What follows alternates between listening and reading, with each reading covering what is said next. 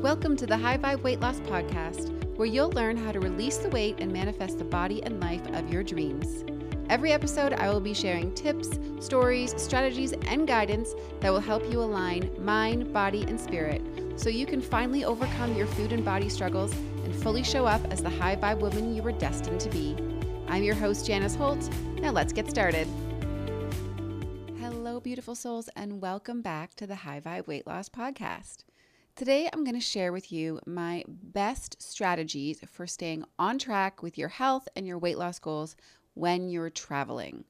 I've been thinking a lot about this because, well, my clients are doing a lot of traveling right now because it's summertime and there's 2 long weekends coming up, which for you might mean some road trips or some cottage time. And I know September's just around the corner, which could mean that the kids are getting back into their sports and activities, or maybe there's travel coming up for work or a fun vacation that you're looking forward to. For myself, I'm actually going to be traveling out to Vancouver, Canada for a camping trip with friends, which I'm really, really excited for. And I've never been to Vancouver, but I do know how gorgeous it is. So it's going to be amazing. It's also going to be a really fun time with my friends. I'm looking forward to seeing people, some that I haven't seen in over 10 years. And I know we're all going to have a really, really good time.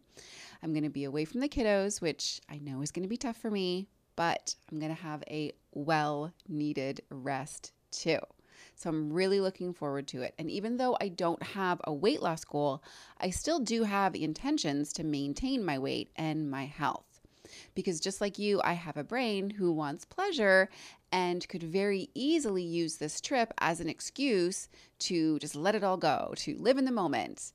And my brain equates this to meaning overeating and overdrinking because, well, that sounds like a really good time, or at least it used to for me. And so it does still have that neural pathway in my brain. It's not very strong. It's definitely not as automatic as it used to be, but it still exists. And that's because, well, it's a societal norm to live this way, right? Like we have the commercials that have been grooming us to believe that food and alcohol equals fun. And what do? We go out and there's food and there's drinks everywhere. It's the center of every social occasion. Plus, it's like really easy to soothe our social anxieties with food, with treats, with wine, with beer, alcohol, or whatever it is for you.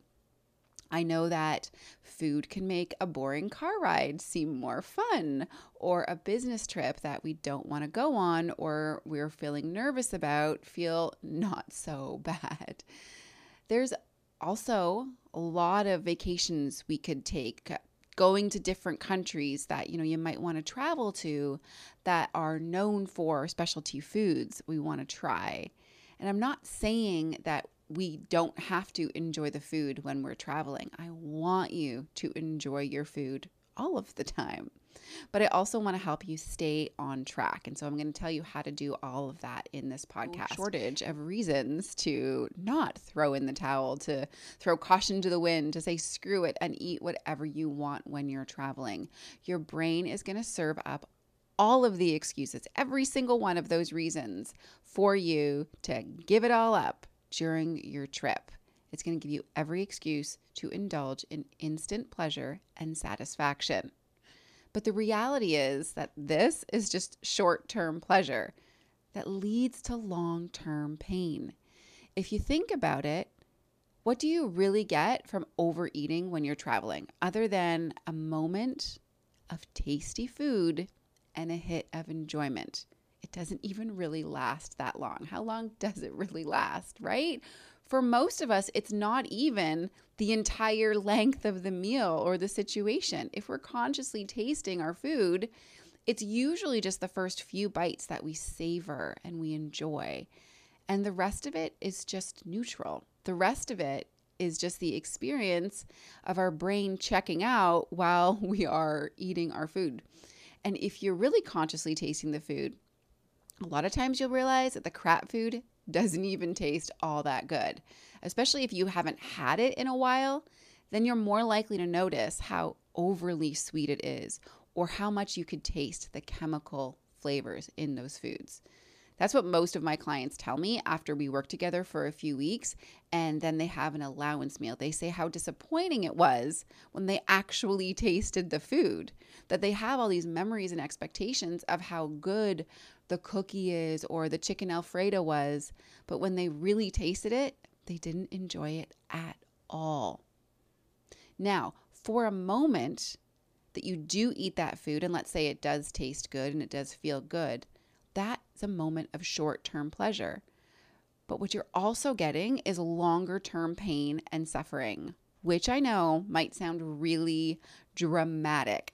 But if you think about it, you probably start off by overthinking and stressing ahead of time about what you're going to eat and what people are going to think about your food choices.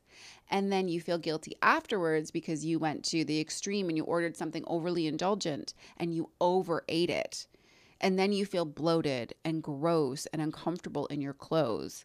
And you get tired and sluggish. And now you don't have the energy to do any of the fun things afterwards that you wanted to do, like go on a hike or go swimming with the kids. And your brain gets foggy and you just want to sit around, or you want to go take a nap or go to bed early. And now I know you don't really feel good, but because the brain wants to keep you in pleasure, the next chance you get to eat, you order more food that gives you instant pleasure. But this is a cascading negative effect, a waterfall of negative effects, and a cycle that continues. It's this merry-go-round that is not so merry. So, what are we supposed to do when we want to enjoy traveling and stay on track with our health goals? The first thing is to know that you can have the best time when you're traveling and still feel great and progress forward to achieve your goal. And in fact, this is a really good opportunity to get more tools to help you become the person that you'll be at your goal weight and at your goal health. I want to repeat that last part. This is a good opportunity to develop tools to help you become the person you'll be at your goal weight and health.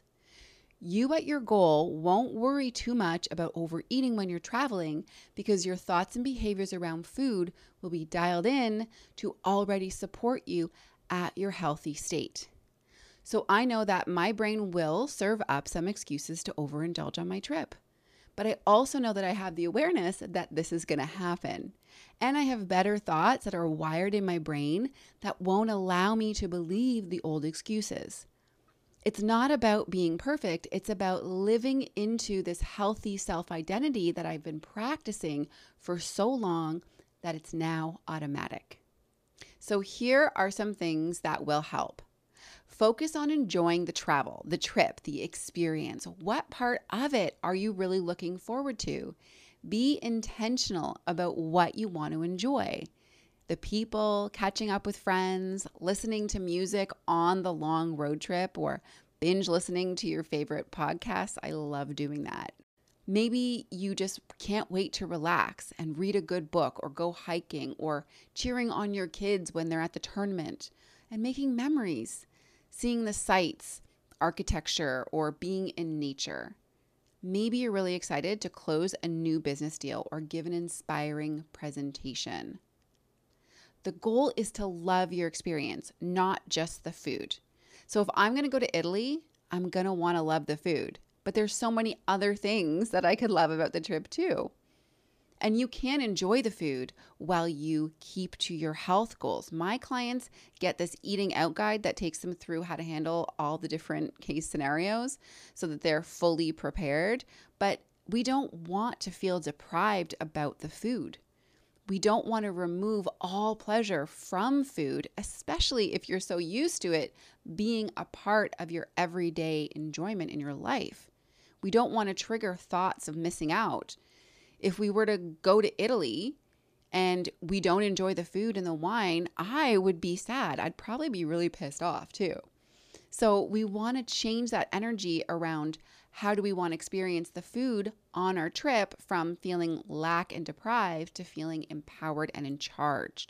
From thinking about what we're giving up to what we intentionally want and what we want to gain from the experience. I can decide ahead of time what I want to do on purpose and with love for myself and what do I want to experience and create for my greatest good. So you might decide that that means eating 100% the way that you would if you stayed at home and kept to your protocol. Or maybe it means deciding ahead of time that you're going to have foods that you normally wouldn't because you consciously want to have a pleasurable experience using food, and that those foods you can enjoy without overindulging in them. Now, if I go to Italy, I would decide to have the pizza and the pasta and the wine, but I wouldn't stuff myself to the point where you had to roll me out of the restaurant. What you need to watch out for are the moments when your brain tells you to just throw in the towel, to give it up completely and binge your face off, or to give in to the convenience foods, like I was so hungry at the gas station, so I bought some chips. That's just poor planning. And listen, I know that life happens, but there are lots of other convenient quick service restaurants around that have better options. And what if part of your trip does go sideways? Let's say you have a fight with your kids or the meeting didn't go as you planned. Are you going to try to feel better by having some chili fries or an ice cream? Are you going to try to solve the sideways problem with food to feel better? You need to know what your triggers might be so that if they were to happen, you're not going to give up on your goal. You can decide ahead of time, if that happens, I'm going to do this. You create a strategy for yourself rather than reacting in the moment subconsciously. And mindless eating is another common thing that happens when we're traveling. Maybe it's like snack foods in the car, like pop and chips or donut holes, or we call them Timbits in Canada. Or maybe you're just sitting around and you're chatting and there's munchies everywhere. What do you plan on doing in those situations? And at the end of the trip, what would success look like for you? Maybe that means that you do lose weight, or maybe that means you maintain your weight. Maybe it means you come back and you don't feel bloated and tired and like ass. Think about the experience you want to have ahead of time and ask yourself some questions like this. When I come back from this trip, how do I want to feel? What do I want to have accomplished? Who would I be? What would I be doing as the person who's had this experience? And have fun with these questions. You want to enjoy the trip, just like you want to enjoy your life and have fun without being super restrictive. Don't set yourself up for failure by being all serious and strict and restrictive. Set yourself up to win. Be realistic and honest and supportive of the great time and experience you want to have during and after the trip.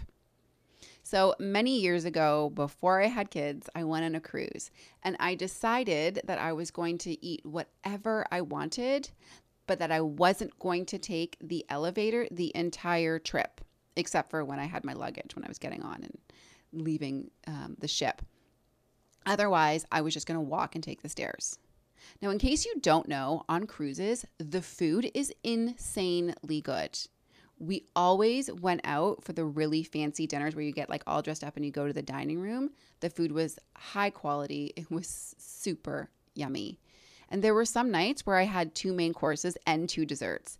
Now, I always stopped when I felt satisfied because I didn't want to feel like really, really gross. And during the day, I didn't love the buffet. At first, I went and I tried a bunch of new things or some things that I wouldn't normally have had.